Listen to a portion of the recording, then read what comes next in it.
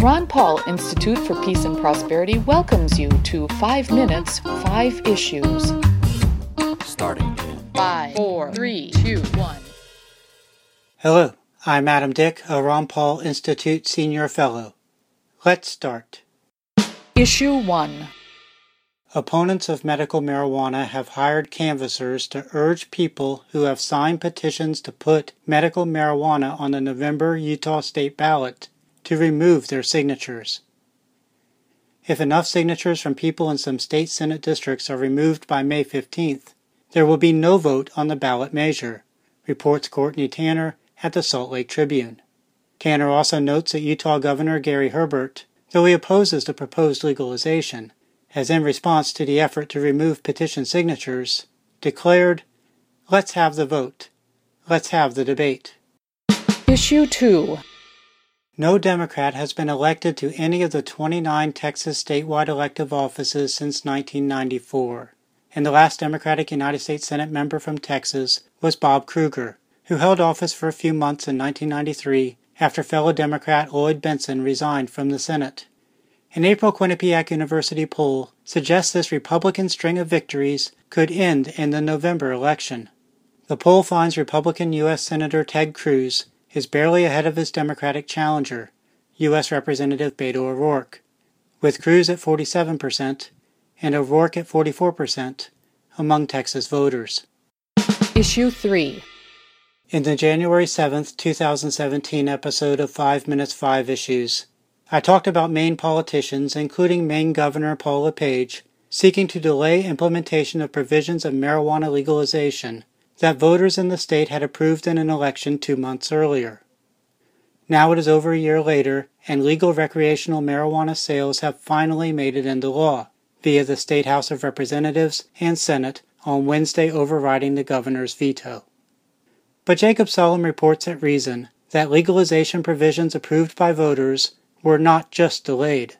They were also altered, including by cutting from 6 to 3 the number of flowering marijuana plants a person may legally grow at home, imposing an excise tax on growers, and eliminating legalization of marijuana social clubs, where people could both purchase and consume marijuana.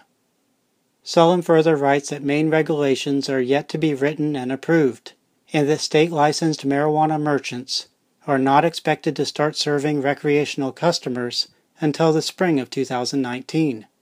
In contrast, legal recreational marijuana sales are already taking place in California and Nevada, where voters also approved legalization in November of 2016.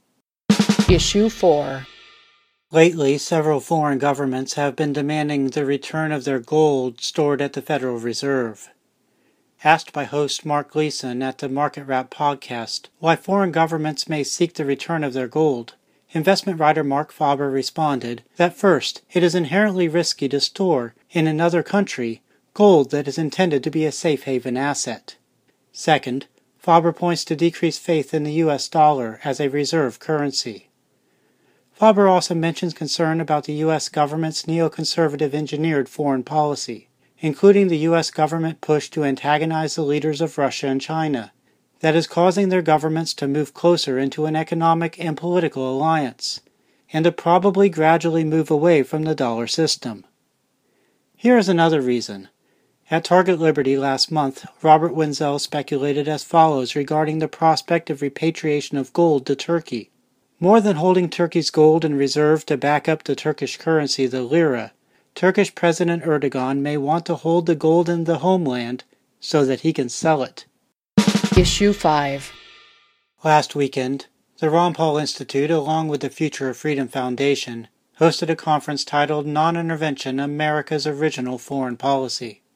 It was something new to hold this conference in Charleston, South Carolina, as previous RPI events had occurred only in Texas near RPI's headquarters and in the Washington, D.C. area.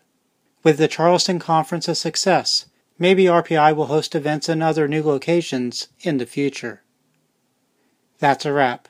Transcripts of 5 Minutes 5 Issues episodes, including links to related information, are at the Ron Paul Institute blog.